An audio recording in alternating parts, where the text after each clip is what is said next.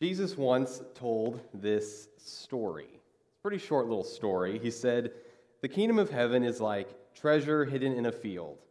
When a man found it, he hid it again, and then in his joy went and sold all he had and bought that field." It's a beautiful little short story.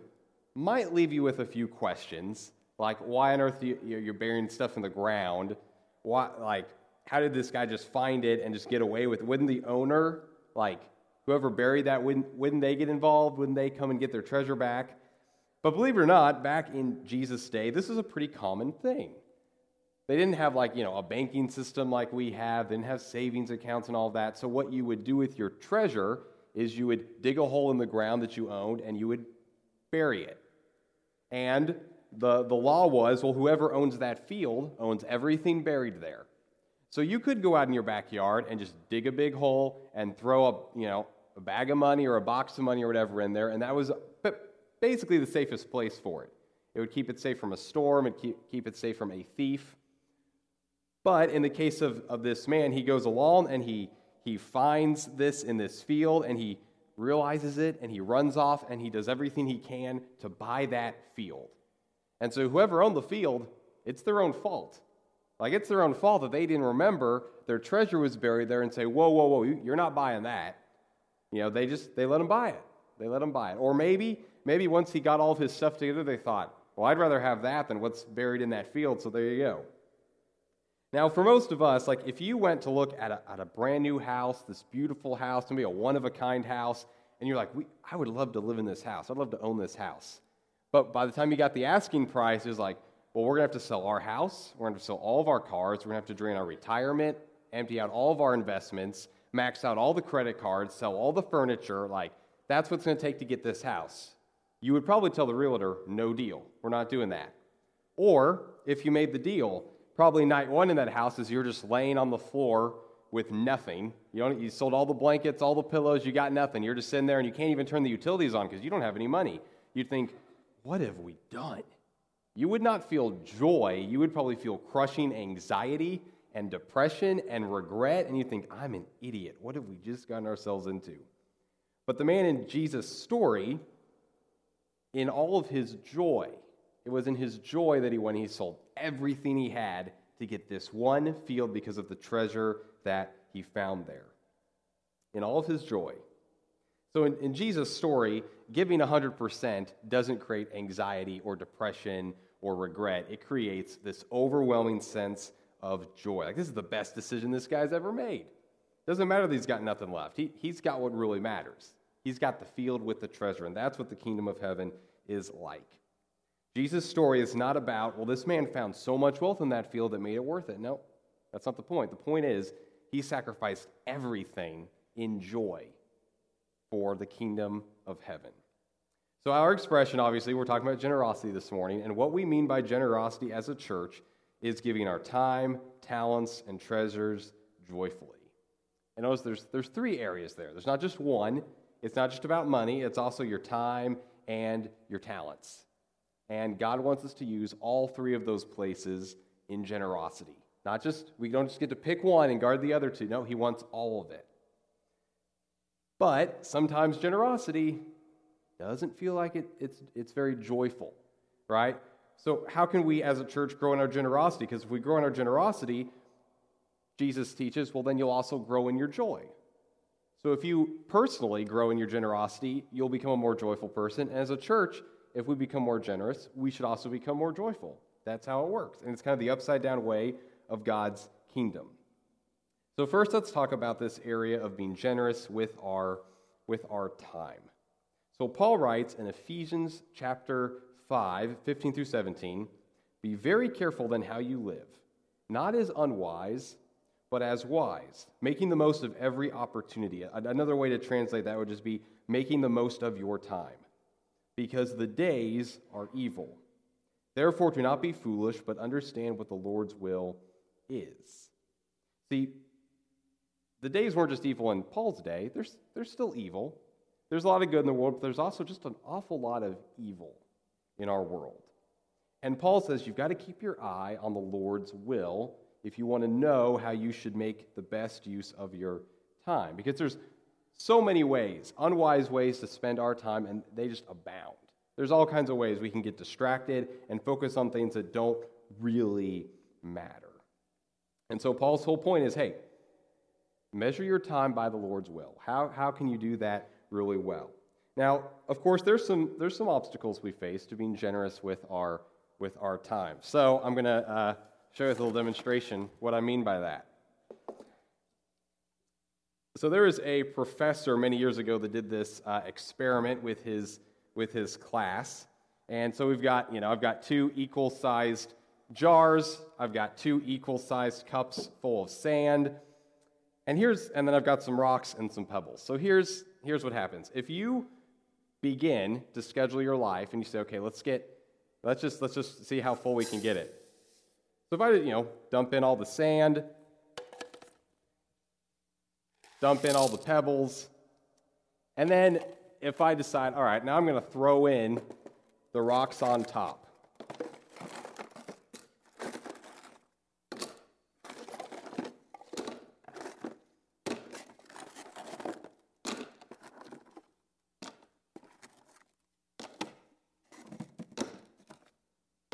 It's pretty full.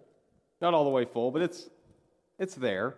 So, if the sand is like the little stuff in our life, and the pebbles are the medium-sized stuff, and the rocks are the big things, you can fit a lot in your life if you start with the little stuff and work your way up. You can get pretty close.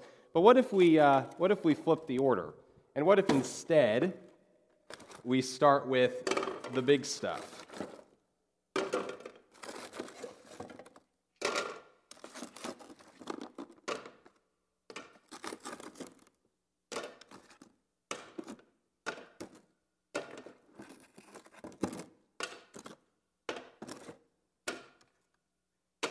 There you go. And don't worry, I counted this week in my office. Same amount of rocks. I was precise. So I knew someone might come up and be like, well, those rocks were a lot bigger than that one. Like, nope, I took care of it. All right, and then, we'll work some pebbles in there and shake it up a little bit. And then, we'll get the sand in there too.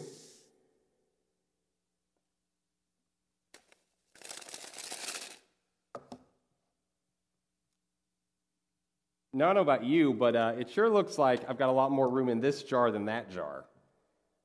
And I guarantee you, I put the same amount of stuff in both of these. Like, trust me, I spent most of Friday in my office, like, measuring out the sand and counting rocks and pebbles, and you're thinking, why are we paying this guy? All right, so that's just how our time works. If you start your life by figuring out, well, what's the big stuff? If you get the big stuff in first and then do the little stuff, you can actually put way more into your life than if you start with all the little stuff and then at the end like, oh, shoot, we got big stuff to put in there. And this is a lot of times what happens with our time, is we're really unwise with it. And we get distracted and we fill it up with all these things that don't really matter. And then we're left with not much left for the big stuff. If I wanted to, we could keep going here. I've got room. I could keep putting rocks in here, We could just keep on going. And this is what Paul's talking about. He's talking about how do you spend your time? Do you have an eye on what the Lord's will is? Because the days are evil, so how are you using your time? That's what he's talking about. And for so many of us, the reason sometimes we struggle with being generous with our time is because we don't have any time left. But it's not because we really don't have any time left. It's because we've done a really bad job at managing our time. And we don't have any space for the Lord to interrupt us. We don't have any margin. We don't have room for the stuff that matters the most because we got too busy over here with things that don't really matter. And this is why keeping your eye on the Lord's will is so important, because sometimes we think the sand are the rocks. There's something that with just a limited perspective, when you don't have God's perspective, you just have a short amount of perspective, you think, well, man, this is just so important. I've got to put my time into it. And it's like, no, it's actually not that important. It's really not in the grand scheme of things. And so we have to be careful and be cautious about, well, how do we use our time? So that's what Paul has to tell us about our time.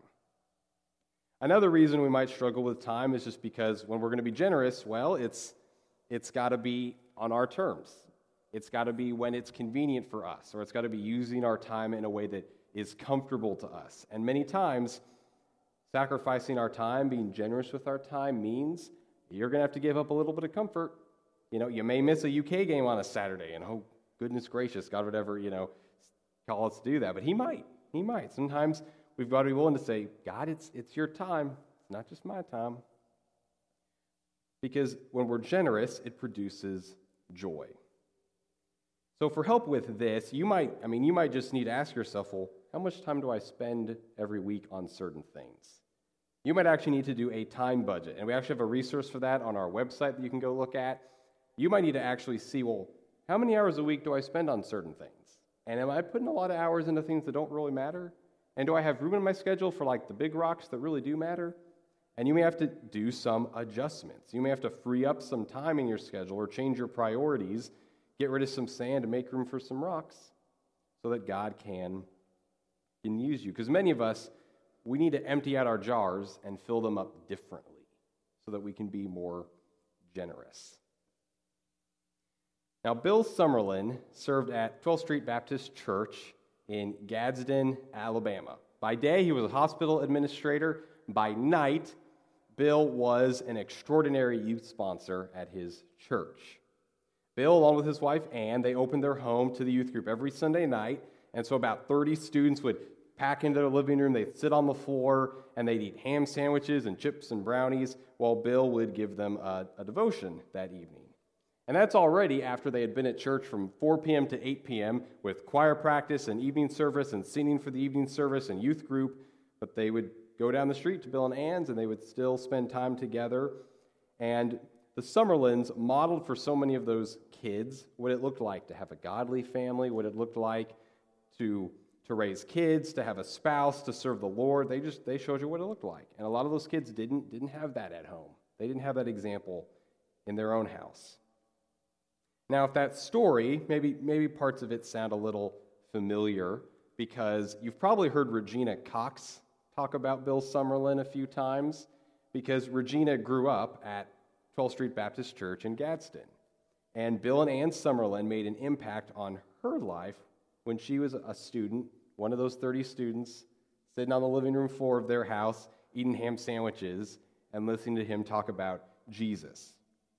The Summerlins, they chaperoned so many of their trips, and they opened up their home whenever students needed it. They were constantly at the church doing things for the youth group. All those hours that Bill and Ann invested made a difference in so many people's lives.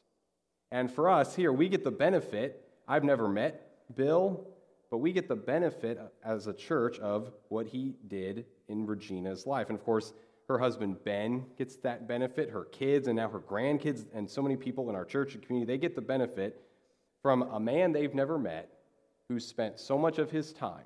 I'm sure being a hospital administrator was stressful and busy, but he still gave so much of his time for a group of kids in his community. Because when you're generous with your time, it creates a ripple effect. People you will never meet will benefit from the time that you give. So now let's talk about talents.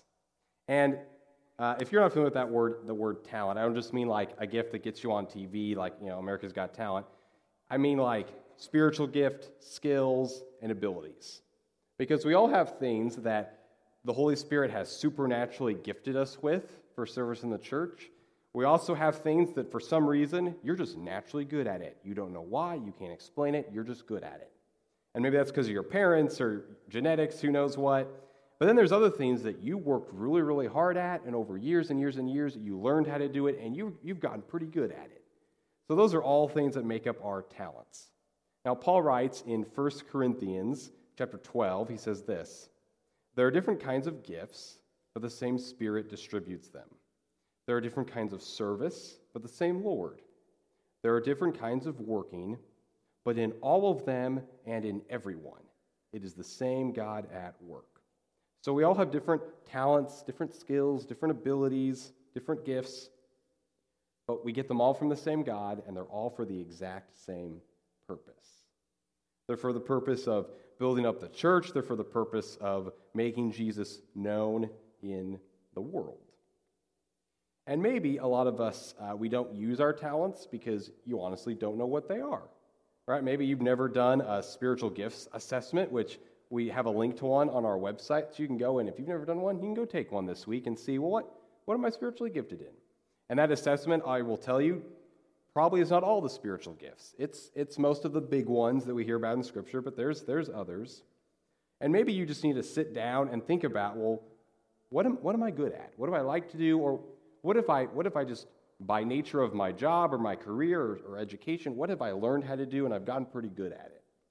And how could I use that to serve others? Because there are just so many needs out there. And even if you think, well, I don't think anybody, like this is a weird, odd gift. I don't think anybody ever is going to need this or use this. You might be surprised at the needs somebody has, and it's like, I actually need somebody who's really actually good at that. Like, we just need everybody. The church needs everybody on board because everybody's been given something to contribute, something to offer, something that you can do that the Holy Spirit puts you here in our church at this time for a reason. And you're the person who has that and brings that to the table, and we really need you. So if you don't know what you're good at, it's not too hard. You can figure it out. You probably have a pretty good idea of what that is. Because the Holy Spirit gave you that gift to help connect other people into a growing relationship with Jesus. Let me tell you about one person that I saw use their talents in an interesting way. So Lyle Welch was a math professor for many years in Michigan, and then in southern Missouri, in Joplin, Missouri, where he retired. And I met Lyle and his wife while I was in school in Joplin. And so, Lyle's this, math professor, understands more about math than I could possibly learn. And he picked up this hobby of making geometric shapes out of mathematical principles as art. So I brought some pictures of them. And these have actually, they've actually been displayed in art galleries. Like, people really like this stuff. People have paid him to make some of these so they could put that in their house. And every time he could explain to you, if he were here, what the mathematical principle is behind all of these. There's some, theorem or postulate or something about these that the only reason they work is because of something in math, And he got into doing that. And then he decided, well, he's pretty good at building stuff, designing stuff, using math to make things work in real life.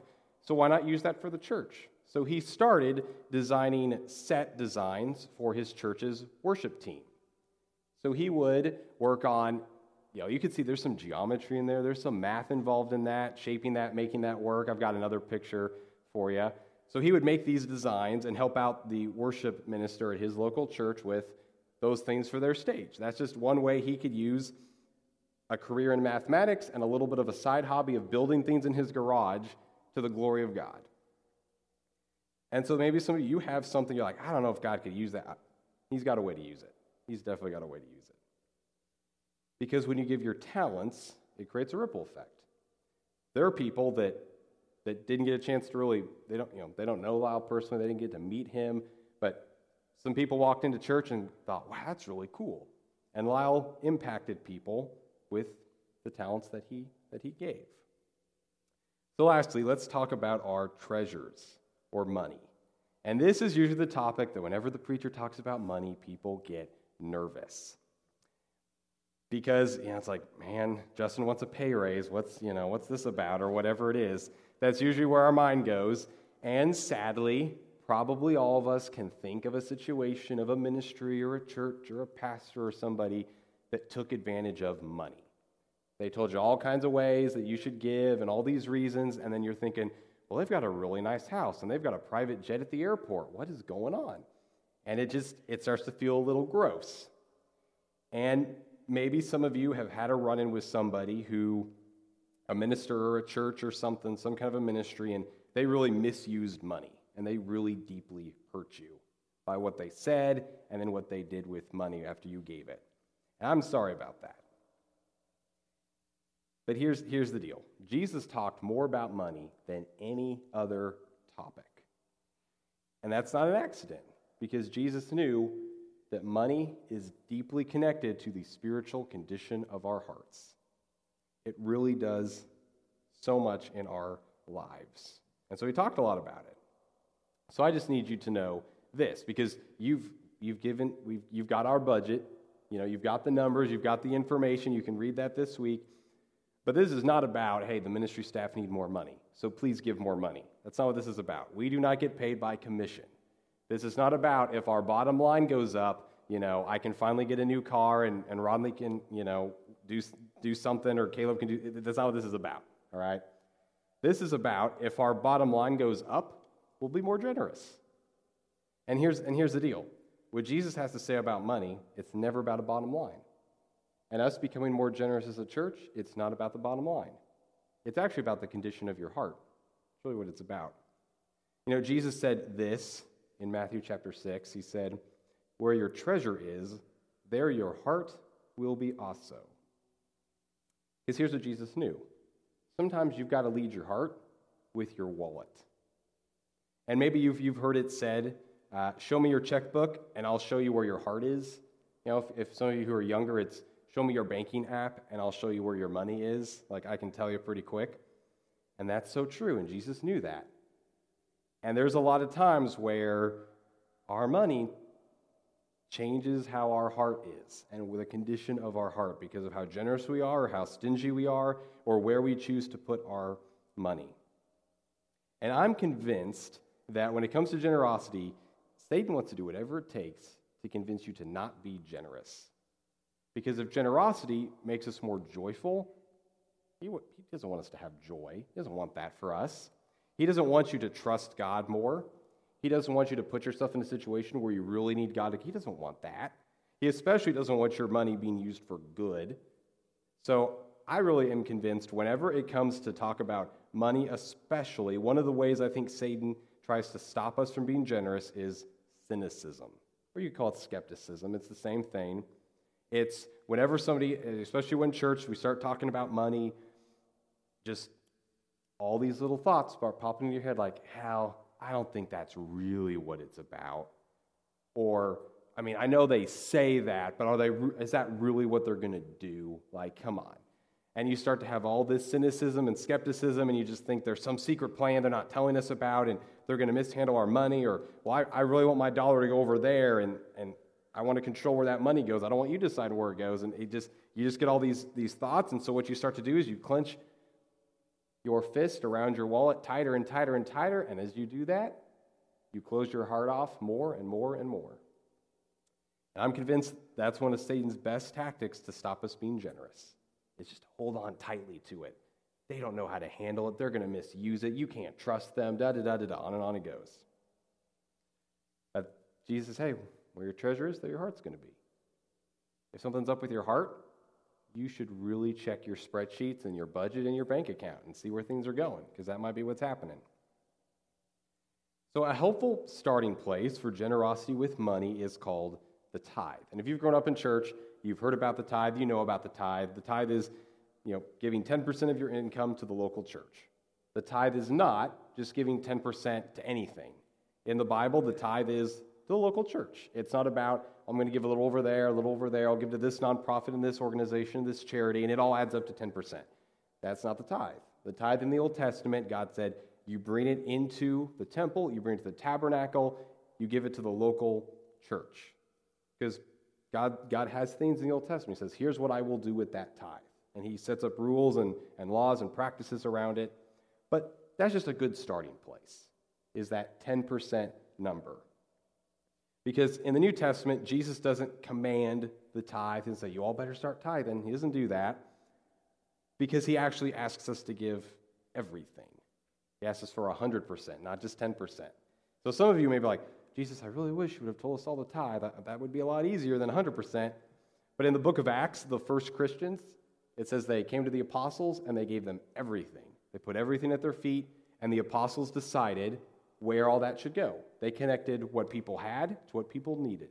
That's what they did. And so here's the deal. If you've never even tithed before, if you've never given 10% before, I get it. That can be really scary, right? It can be a scary thing. So my challenge for you is not, hey, next week start tithing. It's, can you get to 10%? What's the next step? What are the steps you can take to get to 10%? Maybe, for example, maybe it's this. Maybe you say, hey, by February 2023, can we be tithing? Can we be doing 10%? That means every month, just change your budget by 1%. You just give 1% more to the local church. And that even gives you 2 extra months worked in there that you can take a little extra time. You can make a mistake. You've got some room built in. But maybe that would be what you could do. Because as you kind of change your budget, that's going to also have an effect on your heart. Now, if you don't have a budget, if you have no idea how much money you're giving, that could make it kind of hard to know, well, are we tithing? I'm not really sure. So if you don't have a budget, great news for you. This Wednesday, we're going to help you out. So Rodney and Carrie Jo are going to lead a budgeting workshop this Wednesday night at 6 p.m. So if you're just like, we don't really have a budget, or we kind of have one, but it's a little bit of a mess and it's crazy and I don't know what to do, they will help you out. Trust me.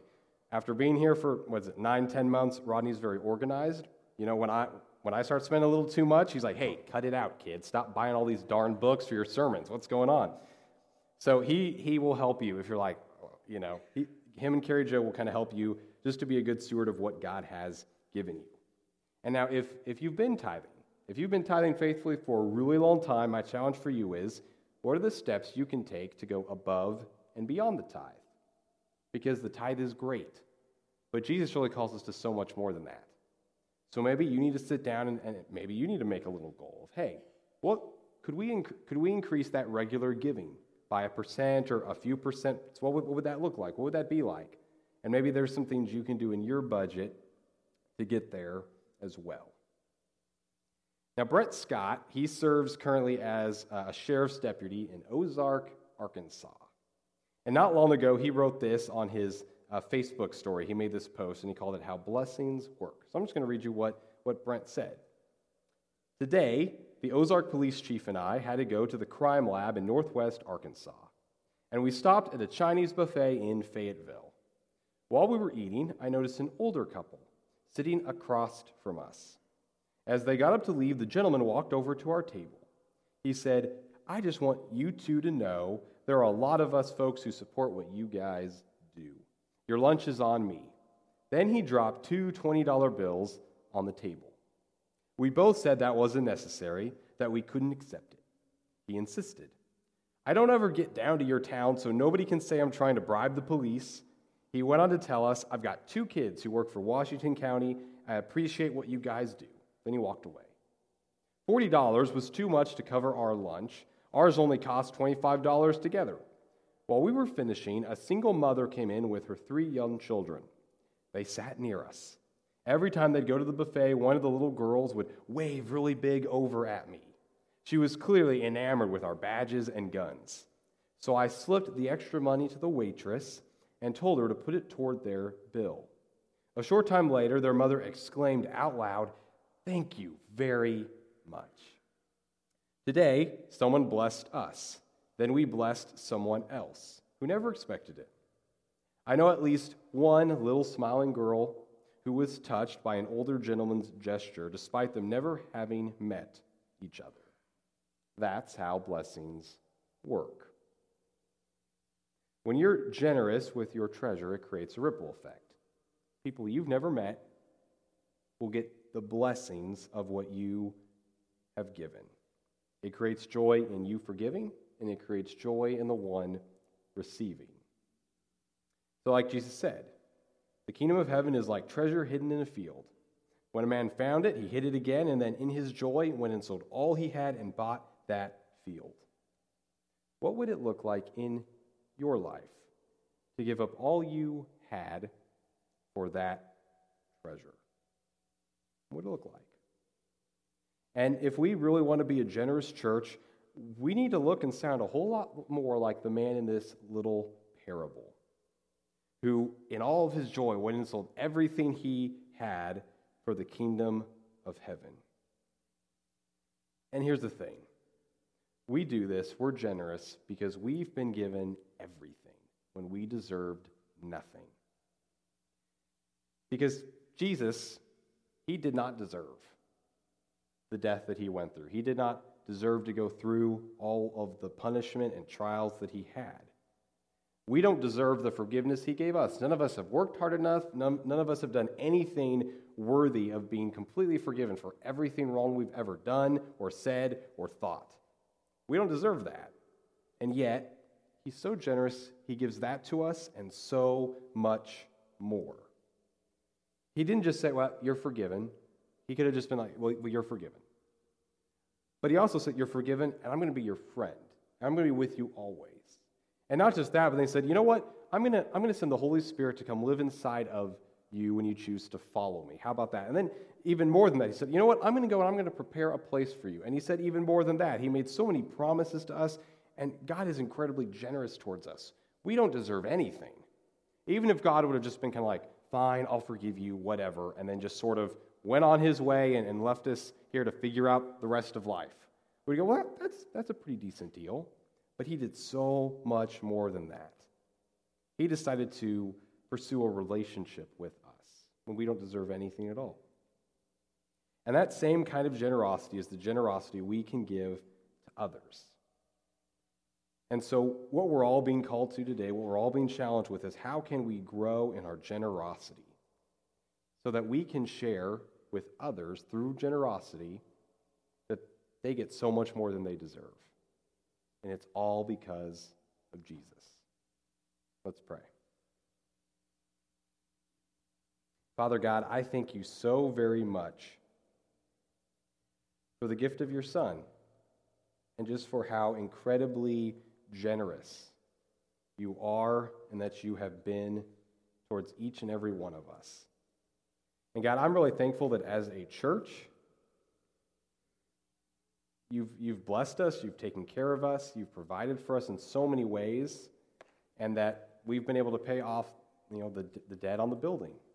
And so now, God, help us to turn that kind of generosity even more outward in far more powerful and impactful ways. And God, I just pray the same words that the Apostle Paul wrote in Ephesians, and that you would allow the generosity that we have, the things that we do, to be immeasurably more.